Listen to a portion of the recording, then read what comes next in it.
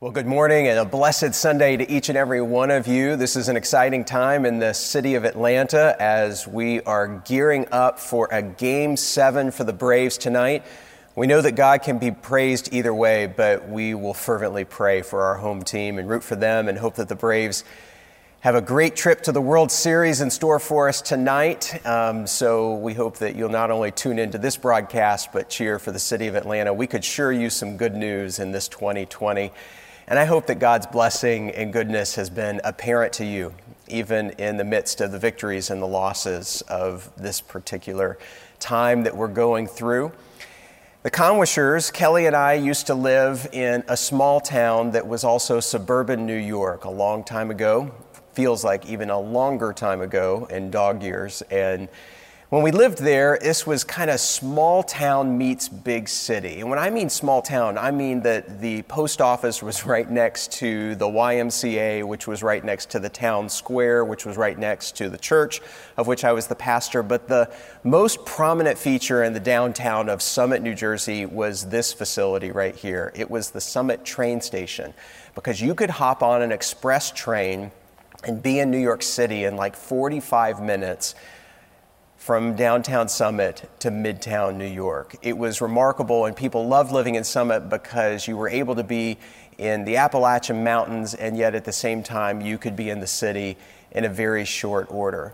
I found out that most of the men of the congregation who were commuting would leave really early and then they would come home late. And if I wanted to spend any time with some of the guys in the church, I was going to have to kind of follow their rhythm and lead. So I would either hop on the train or hop in a car and commute with them. And I would go into the city earlier in the morning and I would sit in the train and talk to them and pray for them, sometimes read a scripture together.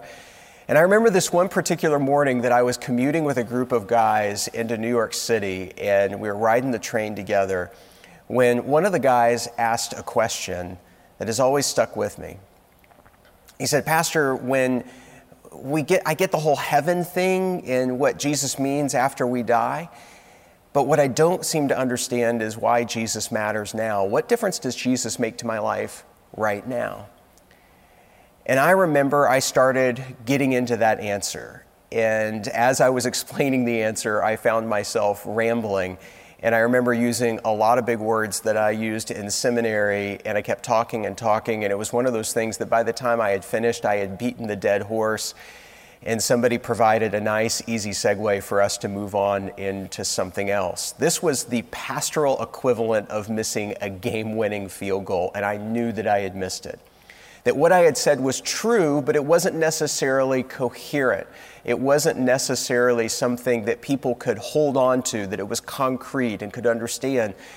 And I remember when I got to New York City, I went to the New York Public Library and I was flipping through my Bible and kind of just a little sad that I hadn't actually answered that question very well. And then I remember as I was flipping through my Bible, I stumbled across a passage in Ephesians that changed the way that I could answer that question. Well, we're in the midst of a series on the book of Ephesians. We're talking about how God wants us to be united. God wants to pull us together and to make us one. And the book of Ephesians is divided into two parts. The first part of the book of Ephesians is all about how to find peace, and the second half of the book of Ephesians is all about being able to keep the peace. If I was going to respond to that question now, if someone said, why does Jesus matter right now, not just in heaven for eternity, I would say it's in one word. It's in peace. Peace with yourself, peace with your neighbor, and peace with Almighty God. Jesus does matter right now. And I want you to hear one of the most important passages that'll help to demonstrate that. Therefore, remember, the Apostle Paul says, you who were formerly Gentiles by birth and called uncircumcised by those who called themselves the circumcision, which is done in the body by human hands. Remember that you were separate from Christ, that you were excluded from citizenship in Israel. Remember that you were foreigners to the covenant of the promise, without hope, without God in the world. But now, in Christ Jesus, you who were once far away have been brought near by the blood of Christ.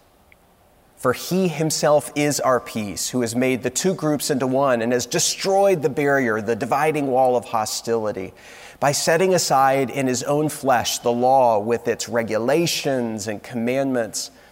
His purpose was to form in himself one new humanity out of the two, thus making peace, and in one body to reconcile both of them to God through the cross, in which he put to death their hostility. And so he came and preached peace to those who were far away and peace to those who were near. For through him we both have access to the Father by one Spirit. And so consequently, you are no longer foreigners or strangers, but fellow citizens with God's people and also members of his own household, built together on the foundation of the apostles and the prophets, with Christ Jesus himself as the chief cornerstone. In him, the whole body is joined together and rises to become a holy temple in the Lord. And in him, you too are being built together to become a dwelling in which God lives by his Spirit. When you think about what happens in the first part of the book of Ephesians, it's almost like a formula. This is the formula that it shows us in the book of Ephesians. You were once blank, but now you are blank. You were once dead, but now you are alive. You were once in darkness, but now you are in the light. You were once far away, but now you have been brought near. And we get to see in today's passage 4 of these fill-in-the-blank changes of how we used to be and how we are now. And so why does Jesus matter now? What difference does he make in the moment in time that we find ourselves? Jesus matters now because you and I used to be a foreigner, but now we are a citizen. Here's how he describes it. The Apostle Paul says, remember that at that time you were separate from Christ, excluded from citizenship in Israel, foreigners to the covenants of the promise, without hope, without God in the world. In his wonderful memoir, Tony Blair tells the true story of a friend of his whose parents had immigrated as Jews in Europe in the 20th century to the United States. And as they found their way here in the United States, this mother had very little money, and the father of the family had died at a very young age. And so the mother grew up in the United States, and the son became successful and had given his mother some prized possessions, some remarkable pieces of jewelry that she could never have afforded on her own. When his mother died, they went to the safety deposit box in the bank, and they saw that in that safety deposit box was all the different pieces of jewelry that he had given to her, that he had hoped that she had treasured. But when they got to the safety deposit box, they discovered in the bank that there was actually another safety deposit box. This one didn't have a key, and they had to break it open. And in it was her greatest treasure. And it was one thing. It was her citizenship paperwork. The thing that she had prized above all was the new status, the new freedom that she had been given when she moved from a country that was in great distress, and because of her religion and her ethnicity, that she had been given a new opportunity in life.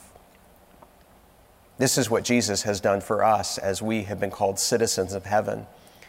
And Paul builds on this as the great privilege in his moment in time, Roman citizenship. And let me show you a picture of what the Roman Empire would have looked like in the kind of first couple of centuries. I mean, it dominated the Mediterranean Sea and whole area. You could travel by land or by sea freely, probably one of the greatest periods of time when you could travel widely through all these different countries and cultures. But if you were a Roman citizenship, you were one who had the ability to do so with great freedom. And so one of the great treasures of her life was that she cherished those citizenship paperworks. And you and I, if we are in Jesus Christ, we have been given a citizenship in heaven. There's a true story of a man by the name of Wilfredo Garza. And for 30 years in the United States, several times he got caught without his paperwork, and he was bussed back into Mexico. And Every single time he would find a way to save up the money and would figure out a way to swim across the Rio Grande River and to come back into the United States. This happened over and over again, and yet he lived in the midst of all of this fear and anxiety of not truly being a resident citizen of the United States. After almost 4 decades of this, one time he had the courage to walk into an immigration attorney's office. And after a little bit of research, they discovered that even though he was living as an immigrant, that actually they discovered that he was actually a citizen of the United States, that his father was born in Texas, and that they just didn't know it. And so all of this time, he was living as if he didn't have the privilege and the responsibility and the status. And yet what we've discovered was that he actually belonged. You and I, in Jesus Christ, if we're not careful, we will live as if we are foreigners to this world, and yet we believe that God has not only created us, but he's claimed us to be true citizenship, to inhabit this earth as well as the eternity as that he has put before us. Why does Jesus matter now? We don't have to live as a foreigner. We get to be a citizen. Why does Jesus matter now? We live in the midst of so much hostility, and yet in Jesus Christ, we get to experience true togetherness. This is how Paul describes it. He says it like this: "For he himself is our peace, who has made the two groups one and has destroyed the barrier, the dividing wall of hostility, by setting aside in his flesh the law with its commands and regulations. And his purpose was to create in himself one new humanity out of the two, thus making peace, and in one body to reconcile both of them to God through the cross, by which he put to death their hostility." Several decades ago in Europe, they engaged on an incredibly ambitious project. The continent of Europe, as well as the island of the United Kingdom, they decided to build an underground tunnel together that was known as the English Channel Tunnel, or the European Tunnel, depending on what vantage point you're looking at, or the Chunnel, as most people refer to it. This was an incredibly aggressive project. At one point, they had to go 250 feet below the bottom of the channel in order to be able to get this to work. If you've ever been on a train on it, it's remarkable. You go so far down and you go well over 100 miles an hour as you fly through this tunnel. But in order to make this project work, they had to get people from France and people from England who don't necessarily like each other all the time. And they had to get them to collaborate and to work together for this project. And what was challenging about this project is the number of differences, not just the languages between the countries, not just the customs between the countries, but did you know that even like the way that they deal with electricity in the two different countries and the plugs that they were going to use and the different accounting methods that they were going to do, it was a logistical nightmare. And they created these companies that had representatives of both English and French on there in order to try to build the English Channel and Channel Tunnel, and it was constantly in the midst of conflict. It was only through some great leadership that people were able to call attention to the fact that the mission of what they were doing was greater than the problems that they needed to solve. They had to figure out, with some good leadership, how to be able to set aside all the regulations and all the different things that they seemed to care about in order to be able to form a company that could do this project really, really well. You know, in today's passage, Paul talks about how Jesus has set aside all the regulations and the commandments in his flesh, in the law, so that he might form a new entity, a new body. And that this is what has happened in Jesus Christ, that all the different different ways that we view the world fall away in the scope of the gospel. And that his mission and that the sweeping scope of his purpose of forming a new humanity is so strong and so important that all those little things that we cling to just seem to fade into the background as we attempt to accomplish the depths of the mission that God has in store for us. The primary image of the stumbling point of this in the midst of Paul's day was a sign that archaeologists have even been able to unearth, and that they have, and this is written in the Greek. I want to put it up on there so you probably can't read it, but in essence it basically says that this is a sign that says if you're a Gentile and you enter into the court beyond in the temple where you're supposed to go back in the day of Jesus and Paul, that you would be killed. There was literally a dividing wall in the temple courts of where the Gentiles and the Jews could go.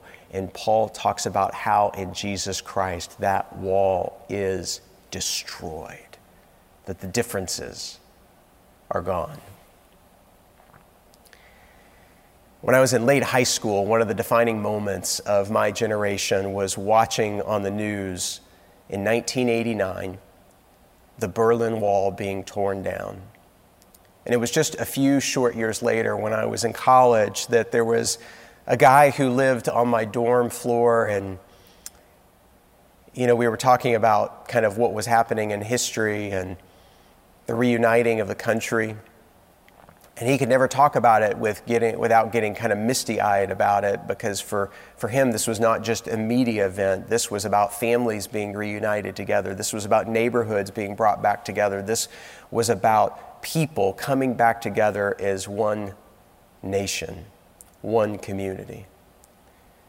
I remember when I got to go visit the Berlin Wall memorials that are located in the city of Berlin, and you would see images like this. And you would see what used to live in the middle of the city with words like "why" and "madness" on the images of the wall, and realize that this dividing wall, this barrier, was completely unnecessary. It wasn't keeping anybody safe. It wasn't a healthy boundary marker. It was a wall of hostility that melted away in the truth and in life. This is what happens for us in Christ Jesus. That in Christ Jesus, the things that tear us apart, keep us apart, and make us hostile to one another, they get torn down and communities get built back together. And so why does Jesus matter? Foreigners become citizens, hostility turns into togetherness, and also strangers become family. Here's how Paul describes it. Consequently, you are no longer foreigners and strangers, but fellow citizens with God's people and also members of his household. In other words, it's not just that you and I are given a new status in Christ or a new way of living in Christ. We are given a new family in Christ. It's not just about kind of the broader community. It's about what it means in the intimacy of family. When I was a pastor in Southern California, there was a hospital that was located in the community. It was a gorgeous hospital, and particularly the labor and delivery floor was remarkable, with ocean views on one side and views of the coastline and the town on the other. And people often joked about how they wish they could stay in the hospital longer after a labor and delivery in order to be able to stay there, because it was like staying in a really fine hotel. There was a member of the community, a guy by the name of Casey, and Casey and his wife had just delivered a child, their third child, and they were filled with the joy and enthusiasm of a successful delivery. But when the delivery was complete, they noticed that something was wrong, that in the pregnancy, that had masked something that they had not been able to recognize, and that there was an inoperable tumor and a metastasized cancer, and that new mother was never going to leave the hospital. Casey went to the window panes of the side of this very hospital, pressed his face against that pane, and begged God to give him a sign. When he looked and scanned the horizon, he noticed as he looked, and he saw this right here. He could see that cross that was at the center of our campus and our church. This was a Saturday morning at about 9:30, a time when normally the campus would have been very still and quiet. Casey got into his car and he drove straight to the church just to see if there was anything he could do, if there was anyone he could talk to. And the campus was filled with balloons as we were dedicating the campus that morning. And it was a great celebration. And we were able to surround Casey as he came and just asked and begged for help. And that we told him that he would not be raising those girls alone, that he would have a family, and that the church would always be there with him as he would go through that journey, that he would not be alone. Every single week for years, I watched Casey sit in the third row on the right-hand side as we would gather for worship, and he would hold that little girl in his arms as he would sing, surrounded by the family that had become his own. This is what happens in Jesus Christ, and why he matters not just for eternity, but right here and now. That foreigners become citizens, that hostility becomes togetherness, that strangers turn into family. And finally, ruins can become a temple. Paul concludes this passage by saying, in him the whole building is joined together and rises to become a holy temple in the Lord. And in him you too are being built together to become a dwelling in which God lives by his Spirit. The primary image that Jesus uses to describe himself, the Apostle Paul uses to describe Jesus in this passage is he refers to Jesus as the cornerstone. The cornerstone of the building for us today is often something we think of as kind of ceremonial, where you etch something nice on it and you place it somewhere where people can see it, but it's not necessarily any different structurally from anything else. But let me show you a picture of what a cornerstone would have meant when Paul used this imagery a long time ago. It was not about some sort of ceremonial thing where you could recognize or acknowledge the building. It was a particularly strong stone that could be used to support the building. It was there in order to help to keep it upright. And so you and I have a choice to make when we look at the imagery of Jesus being our cornerstone and that he is building us into a dwelling, into a temple. Will we allow Jesus to be the weight-bearing portion of our lives? Or will we try to hold this building together on our own? I have a friend who right now in the city of Atlanta is dealing with the falling apart of his business and the strain of his marriage. Everything that he thought that he could count on seems to be crumbling around him right now. And he's about to discover whether he believed in God as one kind of thing amidst all the things of his life, or whether Jesus Christ is the one part of his life that will never fall apart and will never forsake him. My question for us this morning, because there will be moments when our lives will fall apart, is Jesus your cornerstone? Or, like in this image, is Jesus just one more block in the Jenga game of your life? Do you have a cornerstone?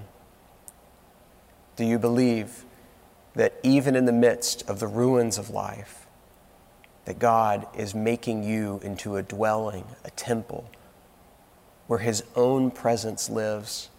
You do not have to wait till after you die in order for God's presence to be with you. He can be with you right now. Over and over again, this is the formula. You used to be.